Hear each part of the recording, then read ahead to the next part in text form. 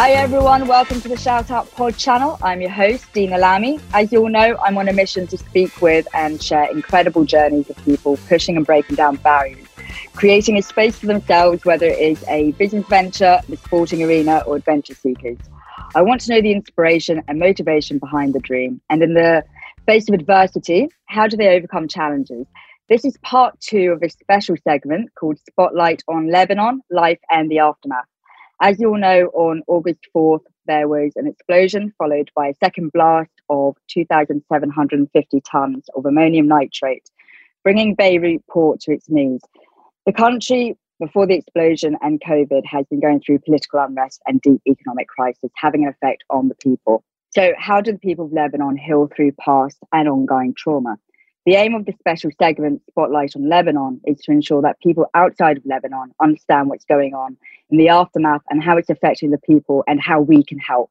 So today, my guest is entrepreneur Thuraya Taleb, the founder of Lion Inc. food and beverage consultancy firm and the founder of Yalla Habibi clothing line. We will be discussing her life in China, her experience in Lebanon during COVID, and the life pre, during, and post Beirut explosion. And is now working on an initiative helping to rebuild Beirut restaurants that were impacted by the explosion through her Yalla Habibi clothing line. She's working together with Rebuild Beirut. So, Thuraya, how are you doing? Hi, I'm doing good. Thank you. Thank you for hosting me today. Thank you very much for joining us. How's lockdown been for you guys at the moment? To be honest with you, like where I live, in my hometown, it's almost not there. Like people are going in and out, but I'm personally like staying in my house, just going out when I need to get something, like with my mask and stuff. But to be honest with you, in the north of Lebanon, it's like no one like follows the regulations or rules, and there's no one to enforce them anyways from the government. We've always been like segregated on our own, in this part of the country. But when you talk about other cities or other towns, like I was in Beirut a few days ago, it's like ghost town, but it's not just from the lockdown. It's also because everyone is frustrated. Most of the places are destroyed, like Jemaise, Maran Khayel, Ashrafiyeh, lots of other places, Karantina. People's houses are still destroyed till today. Shops, restaurants, anything, like a lot of places are still like in rubble. Although the people have done a very good job cleaning the streets, now you can find cars going in and out of the damaged areas. You can actually walk around. They're rebuilding. Everyone is like working super fast, but still like, so what I'm trying to say, it's not like a full lockdown, even though at 6 p.m. everyone is at home, but still like, I don't know how they're trying to figure out this whole corona thing. If it's a lockdown, it's a lockdown, this is how I see it. But what they're doing, I think it's more like a political war. It's like the people against the government now. You've also you understand lockdown and the necessity of it because you lived in China. So you understand what's going on. You understand the precautions. So maybe I was there during the peak of the outbreak. Right. Well, then there you go. Yeah. I was like literally before the official lockdown in my city, like I left one day before the official lockdown. For that, at home for 12 days. Like they just told us it was not an official lockdown. Like there was no police outside telling you go home or you go to jail. But the government sent us all like circulars and stuff. Please stay home. There's something dangerous. We still don't understand because that was in January and the virus like first popped up in December. Like 19th of December was the first case in Wuhan.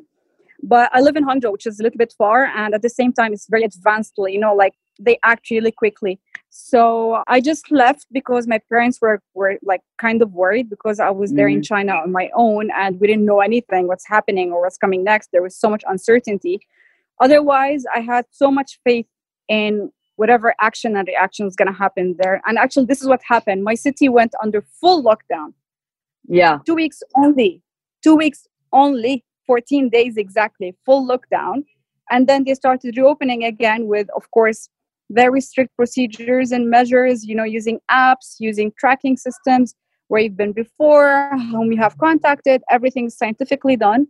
And they've been back to normal since a few months already. Like schools opened in April, they were going to classes. Yeah. Everything is back to normal. Yeah. Yeah. Oh, wow. Okay. That's in my city because it was less affected because they took action really early on, Yeah. Yeah, Wuhan was the melting pot. Wuhan Yeah, was under lockdown for almost 5 months, I think, or something yeah. like that. Yeah. Why don't you talk to us a bit about your background?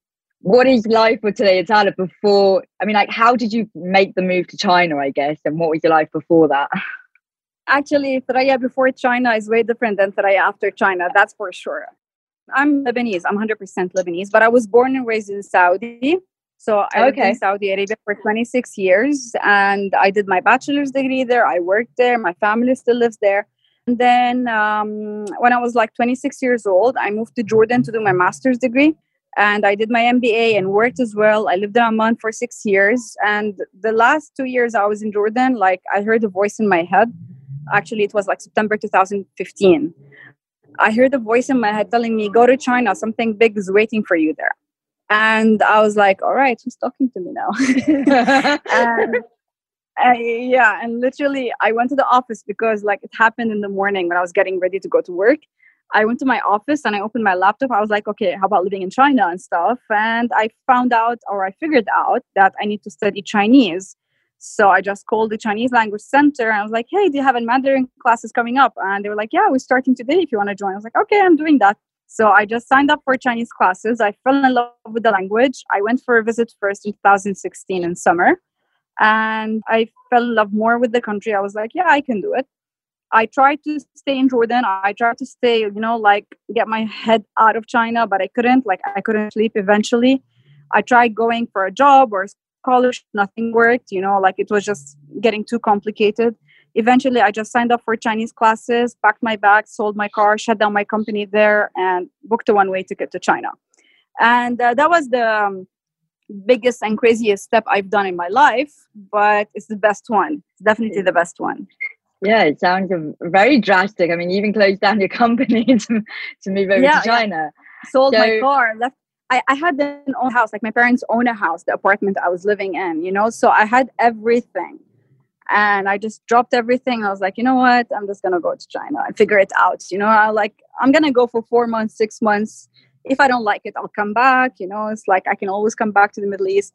And eventually I was like, no, I like it here. I'm going to stay. So how long have you been living in China?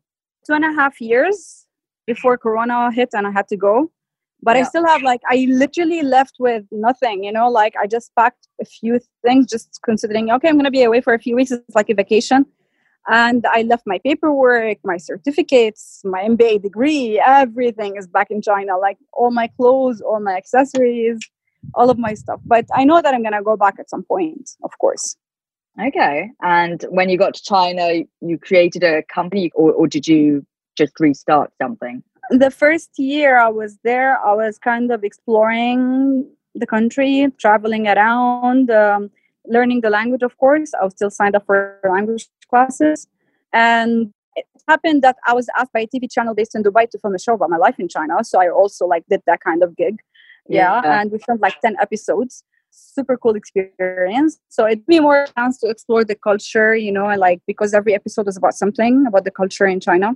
Yeah. So it was pretty cool. And the next year, the year after, I immediately signed up for my company. It's the same business that I was doing in Jordan, F&B Consulting, Lyon. I just registered it there, got my paperwork done, and I started working. And funny thing is that I was the person teaching everyone what F&B Consulting means because no one knows the meaning except if you're actually in the industry. It was a tough start, to be honest with you. And at the beginning, I was alone. Mm-hmm. I was solo. And a while after, I started getting projects. I was able to hire on a partner and a second partner. So we became a small startup. And 2020 was supposed to be a very, very big year.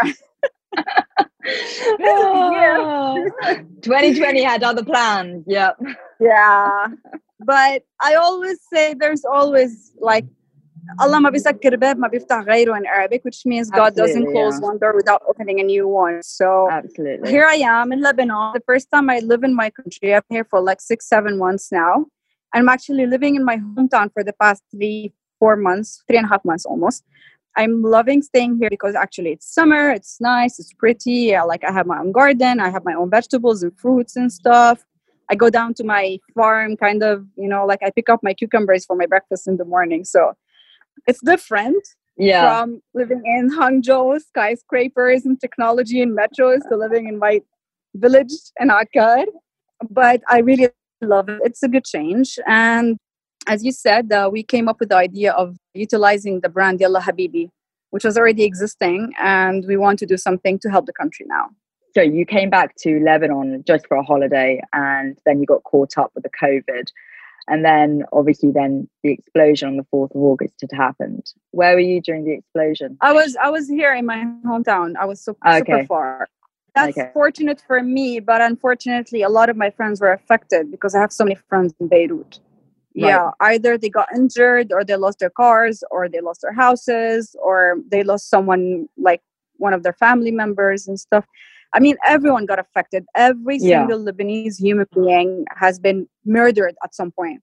You know, we all got killed. Like, we used to say we're the happiest depressed people. We are the most depressed people in the world now. I can't even explain. People are miserable. Even us, like people who are super far, like we did not get affected physically or emotionally or whatever. We didn't see anything. We didn't even feel the explosion like people in the coastal cities around us. But still, like, I think every Lebanese human who is like patriotic and they love the country for what it is, we all like we cried for at least 2 weeks. Yeah, I mean, it's an emotional scarf for the people of Lebanon because they've already gone through so much, and it's going to take us too much time to recover from this trauma, all of us. So even before the explosion, I mean, Lebanon, even in October, was going through its own turmoil, you know, with trying to get the government to stand down and with all the protests. And then obviously with COVID, it meant that people couldn't be on the streets to protest. But in the meantime, there's stuff with hyperinflation as well, you know, just trying to buy the bare necessities, just like basic food and water, has become very expensive and very difficult just for the people. I had part 1 of this segment. I was speaking to Aziza Spaty, and she was in Beirut, and she was telling me what it was like for her. But I think, like you said, it doesn't really matter where you are based. If you're Lebanese and you're part of the country, because of the history, it's just like another trauma being added on.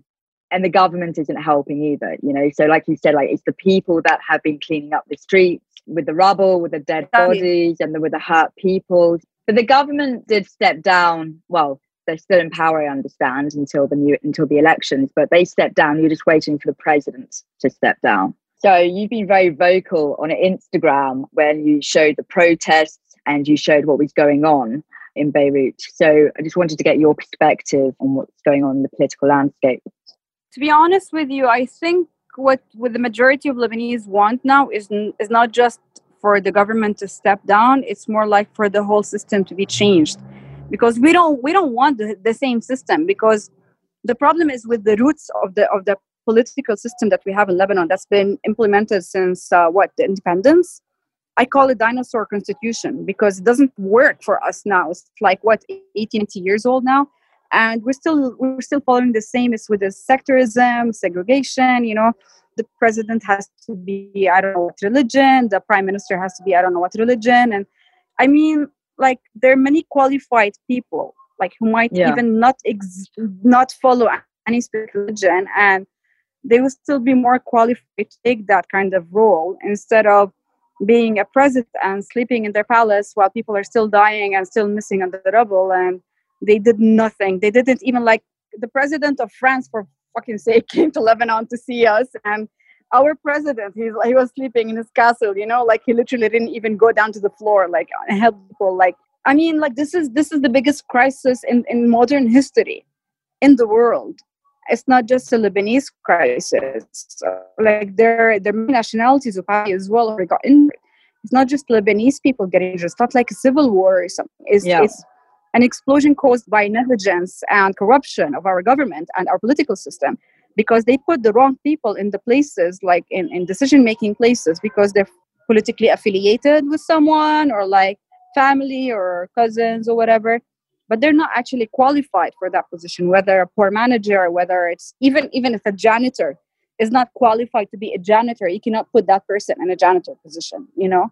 So I think the problem is with uprooting the whole system is the government stepping down, because everyone else talking about getting Saad al-Hariri back. I mean, Saad al-Hariri has been like, what, on and off in Lebanon as a prime minister for 15 years, and he's done nothing for us. The same thing for whoever is leading. I'm not going to mention names in specific because I'm against all of them. When I say كلن يعني كلن, I mean it. يعني كلن يعني كلن, all of the political parties in Lebanon. And in the protest, another thing that happened is that at some point we were standing peacefully. We were not doing anything, at least 1 million people in the protest on Saturday, August 8th, because we were all frustrated with this, like it's our people died, they got murdered just now, like the way the government reacted to the protest, instead of actually absorbing our anger, they started throwing at us tear gas from right and center. So at some point we started running around like crazy, like we didn't know where to go. We weren't able to breathe. They were shooting real bullets at people. They were shooting rubber bullets. I think you've seen that on the media and stuff. Instead of absorbing the problem, they caused more problems, So it's just insane. And so with your Yalla Habibi line, you're going to be working together with Rebuild Beirut, and the proceeds of the T-shirts will go towards rebuilding the restaurants. The restaurants affected. So to be honest, Yalla Habibi started in China. At the beginning, it started because I was teaching by chance my friends Yalla Habibi, and they loved it and they kept repeating it, and it became a lifestyle. It became a common, tagline. Like even like my Chinese lawyer would call me Habibi. She would send me an email, "Dear Habibi," and when they want to say a group, they would say Habibis. Like our Habibis are going to somewhere, and Habibi, if there's something a Habibi style, like an event happening that's fun, worth going to. It just started like that from my community, and we made T-shirts just for fun, and we sold out. So we kind of became a lifestyle brand there. It did become a lifestyle brand. I saw it on Instagram. I loved it when you were filming everyone saying Yalla Habibi, and you had your group of friends and you had individuals around China just saying Yalla Habibi, and it's a simple term in Arabic, but when you are teaching someone a little bit of Arabic, that's pretty much one of the first things that you'd say. And yeah, exactly. But at the same time, like Chinese people, they never heard the word. And I even had to translate it to them in Chinese, like "gualai baobe," like "come on, baby," and like "let's go, baby." So I had to tell the story behind it all the time. But at the end, like people know me now. Like literally the other day in China, of course, before Corona and lockdowns and stuff, I met a random person. I was like, "Oh, you're the Yalla Habibi girl," and like they didn't know my name. They know Yalla Habibi now. So after a week of the explosion, or 10 days maybe, after we stopped crying, because at some point I was like, I need to do something. I can't keep being miserable. I'm not that kind of person. So I started thinking, how can I help my country? Unfortunately, I am not based in Beirut, so I could not go down and help with the cleanup and the actual hard work and stuff. But at the same time, I have my connections. I'm a food and beverage consultant. I realized as well that all the NGOs that are doing a marvelous job on the ground are helping rebuild houses, which is amazing. But since I work in the field, I know the pain that restaurants have been going through, especially that it's not only the blast, it's also the lockdowns, the economic crisis, the high inflation, people's inability to go out and spend as much as before, lack of tourism, lack of the ability of Lebanese expats coming back home for holidays or summer vacation. So there is so many factors affecting restaurants that are not only the blast or the glass being broken and stuff. Restaurants have been struggling for a few months already. And that's also like something proven by owners of restaurants that I spoke to. And they were like, it's not just, I don't want someone to just build my window back or something. I don't even have the money to operate. And the difference between any business and restaurant is that in restaurants, you need the money before you can provide the service. In any business, you provide the service and then you get the money. So you don't need the money first. Like if you're a bookstore or like if you're a shop, you just sell your product, you get your money. If you're a restaurant, you need to buy new material, raw material, the ingredients for your food. You need to buy equipment, a replacement for the things that have been damaged. So all of this kind of stuff. And it's going to take a while for them to recover. I need to highlight a point talking about restaurants and like how Jumaisi and Maram Khayal are the touristic spots and stuff. Imagine if we didn't have Corona worldwide, and imagine we didn't have an economic crisis, and imagine we didn't have anything, and it was summer, and everyone was in Lebanon for tourism, and the blast happened, and everyone at 6 p.m. was going out for drinks or for shisha or for food or whatever. Yeah. Imagine how many people would have died. Like, restaurants were empty, and we still had that many injuries. Yeah. So no, it's very true, actually. يعني عسى أن تكرهوا شيئا وهو خير لكم at the same time. I don't know. I try to look at the positive side. No, absolutely. No, that's a good point that you made. It's a very good point.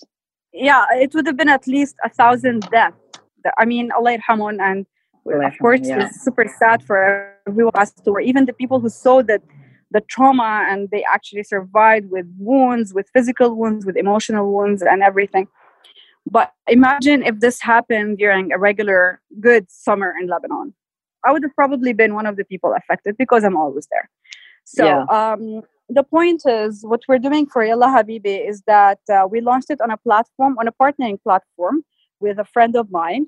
And 100% of the profits, we're not making a penny, 100% of the profits of the t-shirt are going to be donated to rebuild Beirut restaurants. So we're going to be taking each project, assessing the damages, and figuring out how much time and how much money they need. And based on that, we collaborate with Rebuild Beirut, who are part of Live Love Beirut NGO. And based on that, we start rebuilding these restaurants. And of course, we're trying to accommodate a small cash budget for them to be able to operate once they open. So if people wanted to find out, they can go on your Instagram, which is at Yalla Habibi, or go on... Or the website, www.yallahabibi.org. Perfect. Yeah, that's perfect. Yeah. And they can find more information. There's also an option on the same platform where people can donate. So you can buy the t-shirt, but you can also donate more money, because honestly, the t-shirt, we didn't charge it that expensive because we don't want people to be intimidated. But at the same time, if you're willing to donate like $10 more, $5 more, or even $500 more, there's a donation tab where you can click on it, and every penny counts. Seriously, like, there are places that need more than $100,000 in, just fixing the glass and whatever material that they have.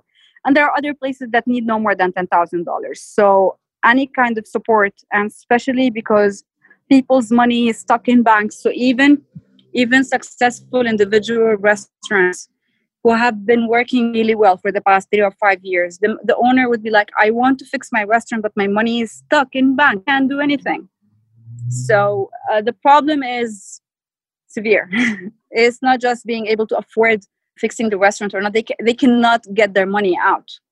So this is what we're trying to do. We're trying to get fresh money from outside Lebanon. Our main target is, of course, sales for national customers from outside Lebanon, for my connections, for my friends, for my followers on Instagram as well. So I hope this works well. And once we start, of course, building on the ground, we're going to be updating everyone on social media that this is the status. This place was like this, and now it's like this, opening dates and everything. Yeah. I mean, there's also a lot of restaurants. So the port of Beirut is like pretty much the nightlife. So there'll be a lot of restaurants. In fact, do you know a timeline, or do you know how much the estimated damage cost would be, or not yet?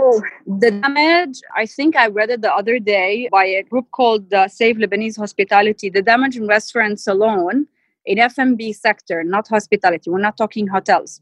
Yeah. In hospitality alone is $315 million. Oh. There is at least 30,000 families living off F&B businesses or stuff, like, if not more, I think. Even big hotels are affected. Even big 5-star hotels. Phoenicia Hotel has been affected. Sheraton Hotel has been affected. Not Sheraton, sorry. Four Seasons has been affected. All the hotels that overlook the sea have been affected. And even the hotels, like even the big names or the big restaurants, even though they actually usually have the funds and the money, they're still struggling financially because of the inflation, the prices, and everyone is struggling, honestly. Yeah. Even the rich who want to fix their houses, they're struggling. So the matter is not just helping out a very small restaurant that's not making, it's not just that, in successful brands are not able to fix themselves now. Yeah, having your money stuck in the bank. So even if whether you're rich or not anymore, it doesn't really matter. You're all on the same level now. Everyone's on the same level now. when things do quieten down, do you expect to go back to China fairly quickly, or do you think you'll be staying in Lebanon for a bit? Well, before August 4, I was between, maybe I'll stay in Lebanon, maybe I'll go back. But after August 4, I am staying in Lebanon. Yeah. I am definitely staying in Lebanon. I'll be going, of course, back and forth for my company and my paperwork in China and stuff, but I'm not going to be settling there. Oh, wow. So you're going to move back to, that's it. Your base will now be permanently Lebanon, and then you'll just go back and forth. Lebanon, or like I'll definitely have this in the Middle East because I am connected already and I've been working on a couple of things. But I do want to stay here. I do want to help my country. There is going to be an NGO being established to help support local communities through food culture, because we work in food as well. So we want to focus on that aspect. We don't want to deviate, although we do appreciate like other initiatives and we support other NGOs and stuff, but that specific NGO will be set up for that. I'll be putting out information on my social media once it's ready, once it's out, how people can help us out. But I have something to say for every Lebanese listening to us today. If everyone who's educated, secular, non-sectarian, not following any political party decides to leave the country, whom are we leaving the country for? لمين عم نترك البلد؟ للشبيحة والزعران? No, like we have to fight. This is our fight for the country. This is us. This is the generation who's going to build the country for our kids and grandkids. So if we don't stay here and try to do whatever we can, even if we struggle, even if we have to die, even if we have to bleed or whatever you want to call it, it's our war against them. It's us people against them. It's no more like now the war is not Muslims against Christians or Shia against Sunni or whatever. No, it's us, the people, against the corrupt government. So either we fight and we make a difference, or we just give up like whoever gave up 40, 50 years ago and they let the Shabiha fool around in our country and do whatever they've been doing for the past 45 years. There you go. Oh, Thuraya Taleb. I mean, you're a woman on a mission, so I love that. And this is kind of why I wanted to talk to you, because anyone who follows Thuraya Taleb, it's on Instagram at Thuraya Taleb. It's one word, but your Instagram is very powerful because you're always. It's like you've got such a powerful message to give at that time, and and I'm sure you get responses, positive or negative. You're very open and you're very, very honest about everything. But even when you showed the video of you going for Yalla Habibi down to the factory and he was doing the measurements, I thought that was fantastic.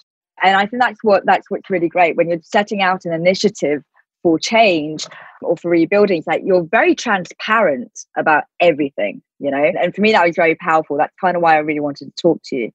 So I really appreciate you being here. Thank you. I was going to ask you questions like, how do you overcome challenges?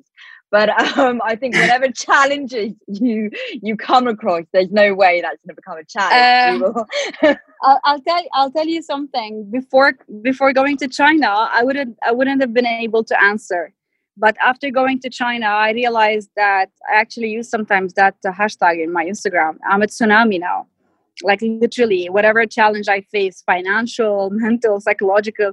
I even used to have, of course, I had anxiety attacks, even in China, like, oh my God, I'm going to figure this out, like, oh, I have to pay my rent and whatever, I'm doing my startup. So sometimes I'll be like, okay, relax, drink some hot water. Because in China, they drink hot water there. I always try to reconnect with the mission inside of me. It's like, what is it that I'm doing here? I'm not here to do this. I'm here to do that. So let me focus on that thing. So when I start deviating my mind, so the challenge becomes easier. And even when it's a physical thing, like let's say I have to go somewhere, I have to go somewhere. After traveling to China back and forth from Lebanon or from Jordan and stuff, I don't feel it's any more of a trouble, So, okay, I know what I need to get. I know what I need to wear. I know what I need to prepare myself for. So I'm always up for new challenges. So it's not a big deal for me to find the challenge. You mentioned that Thuraya before China. What was she like? She was strong, but not strong enough. She was confident, but as confident as now. She was a little bit lost. Know exactly what she wanted to do. She didn't know whether she's doing the right thing or not. of course, especially with the part with deciding to move to China and like the first few months in China. At the same time, I didn't know like if I'm doing something right or wrong, or like, am I a risk taker? Am I not a risk taker? Am I going to be able to face the challenges? You know, even though I was already considered a strong woman, because I've been through a lot of personal issues before, you know, like I even lived on my own for a while, and I left my parents' house in 2011 to live in Jordan. And actually, even in Jordan, it was the first time I experienced winter because I lived in Saudi in the desert. So January is like tanning time for us, you know. And then to Jordan, and the temperature would be -7 in January, and I'm like, okay. Literally, I wouldn't know how to turn on, you know, the gas heater. I wouldn't know how to turn it on and off. I had to call the landlord, you know, like, hey, can you come and help me fix this? So yeah, I was naive before everything that happened to me. And then I grew into a stronger woman. I became more independent. But China made me realize that I'm way stronger than I was physically, mentally, emotionally, business-wise, everything. Even at some point, like I remember one day we had a CrossFit workout. I do CrossFit. So I was in China. We were supposed to do a handstand, and because I hadn't done CrossFit at the time for a while, so I was kind of, you know, like stiff, and I wasn't able to do everything. So like I tried a couple of times to do a handstand, and at some point I stood up. I was like, Thuraya, if you can move to China on your own, you can do a freaking handstand now. You know. So literally, it worked. Oh, that's your pep talk. Yeah, exactly. And one day I was participating in Spartan race also in China. So I mean, like, even these things that happened to me there, like even small fun activities that I happened to join because they were available. I did the Spartan race first time. I didn't know what I was participating in. I knew what it is. Like, you know, like theoretically, I know what it is. I've never joined it. I hadn't been working out properly before. So I was like doing the Spartan race. And like halfway through, I was like, whoa, I am way stronger than I thought I was, you know? You really are a tsunami now. Yeah, exactly. Actually, I had a client call me samurai. But yeah, there you go. That's more. That's better. Yeah. Very sharp, very to the point. You know exactly what you're executing. Exactly. So that was Thuraya before China. No, that's great. I mean, like, there's always a theme, because like anyone that I've spoken to on the podcast, there's always been a moment where they've come to like a crossroad where it's like, where is my life going from here? And like you said, like for your own experience, like they put everything on the line for that next step. It's almost like a faith. You're only purely going on faith, blind faith. Do you know what I mean? Yes, just gut feeling. Yeah, exactly. There is no security. You don't know where you're going to end up. And I think I didn't have a job. I didn't have a house. I was there. You go. Oh my god. but all of that, you can see like that was exactly your right path. You know, like yeah, you listened to your gut. I did the right decision. Yeah. And I think this period right now, like for example, during COVID, if we can be more general, everyone is almost going through that, where they're looking at their lives and they're saying, what am I doing with my life? What is my purpose? Am I happy? If tomorrow was not to come, like, would I be happy in the way I live my life? And I think a lot of people coming out of lockdown are going to be making a lot of drastic changes within their lives, whether it's financial, whether it's health-wise, whether it's their career, whether it's family. Do you know what I mean? You see a lot of people taking this opportunity. Exactly, reevaluating everything. If you're not going to reevaluate it now, then when you're going to reevaluate it, you know? Because you're staying at home anyway, like.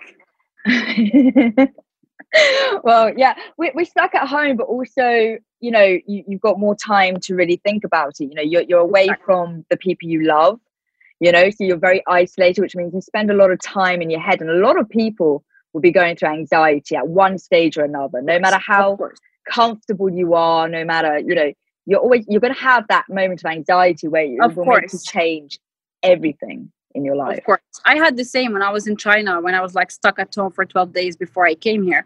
Like I had moments of anxiety, uncertainty, like, okay, if I'm not going to make any money, because I'm a business owner. So if I'm not making the money, how am I going to pay for rent? It's not like I'm waiting for a salary by the end of the day. So It was insane as well. So anxiety, panic attacks, depression, it's all normal. The only thing that we need to do is actually either seek help when we need it, or when we feel we can need it, or we can use it, or try to meditate, try to calm ourselves by ourselves if we can. Of course, in extreme cases, attention is more important than that. I was actually going to ask you, I mean, it's a very loaded question. I'm not expecting you to answer for everyone, but PTSD, post-traumatic stress disorder in Lebanon right now, okay, they're going to have a lot of healing to go through, not just this trauma, but it would have brought up trauma from the past as well. And that stays with a person. That's an emotional scar that will always stay with someone, no matter what. But when it's ongoing trauma at the moment, are there any NGOs or any kind of organizations in Lebanon that is working with people when it comes to PTSD?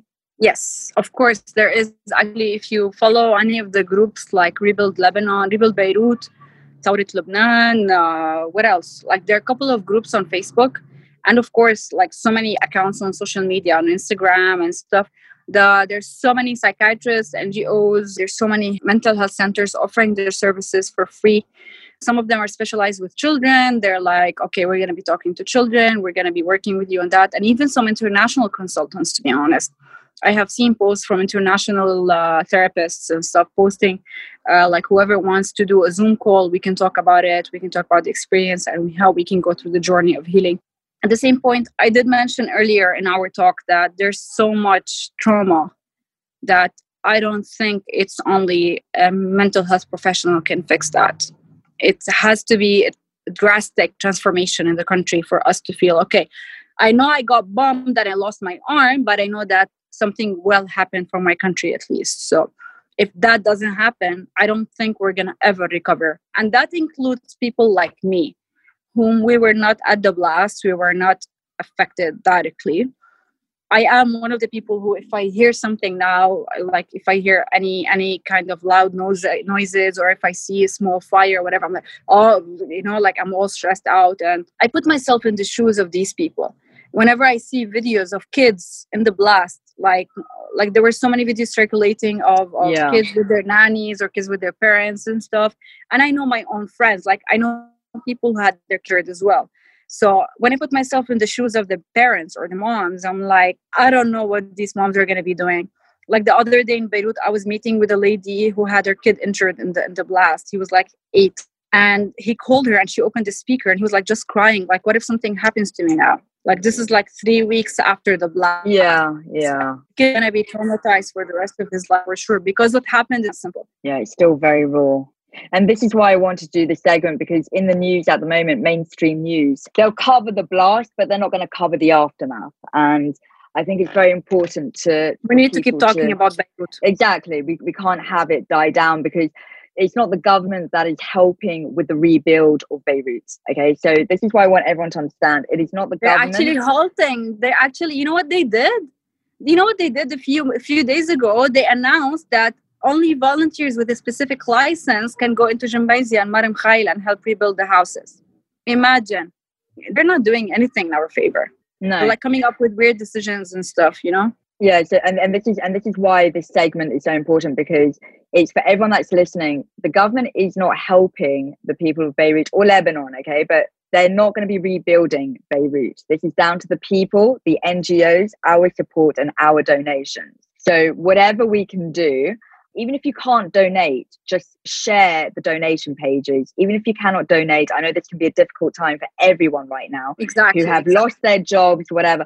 The very least we can do is just share the donation pages, put it on your social media, talk about it, because if we're relying in terms of, the government in Lebanon will help, they're not, They're not. Actually, they're going to find ways to rip us off. They try to buy the houses at cheap prices from the people.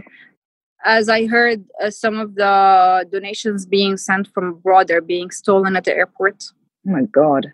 So yeah, I want to emphasize something you were saying. For everyone who's hearing us now, who's listening, please do not donate a penny for any government institute. do not donate for any embassy, because embassies by the end of the day are related to the government. So whatever you can do it directly throughout any of the reliable NGOs like Impact Lebanon, like Shabi Masuliyati, like Live Love Beirut, or Live Love Rebuild Beirut, Red Cross Lebanon, of course, because they're the most people who need support right now. At the same time, try to find reliable sources to send them any donations that you have. But again, the most important thing, do not send anything through the government. Yeah. And I've got a couple of links on my Instagram bio. So if you press the link, I've got a couple of charities that you can donate there as well. Let's move on to some a lighter topic. Yalla habibi, yalla. Yalla habibi. Right, let's do the 10 rapid fire questions and end it on a lighter note. So they're very simple. Like, for example, what is your favorite word? My favorite word? Yalla habibi. What is your least favorite word? Cabbage. Cabbage? Because I hate cabbage. It's my least favorite thing on earth. What turns you on? Oh, a guy who cooks well. Nice. What turns you off? A person who's sloppy, who doesn't know what they want in their life. What sound or noise do you love? The birds in the morning. Or evening. Like here in Lebanon, it's like morning time, Maghrib time. It's gorgeous. What sound or noise do you hate? Slurping or making noises when you're eating. Although in China, I had to survive with it because everyone does that. It's part of their culture. But I'm like, yeah. Don't kill anyone. Don't kill anyone. You know, like I'm talking to myself, like, please don't murder him. I know. Yeah. What's your favorite swear curse word? Oh, I can't say it. You can? I always say something. Akhu sharmuta. I think everyone I know who speaks Arabic says that's pretty much. Actually, I taught it to my 4 friends. you would see someone be like walking around and be like sharmuta.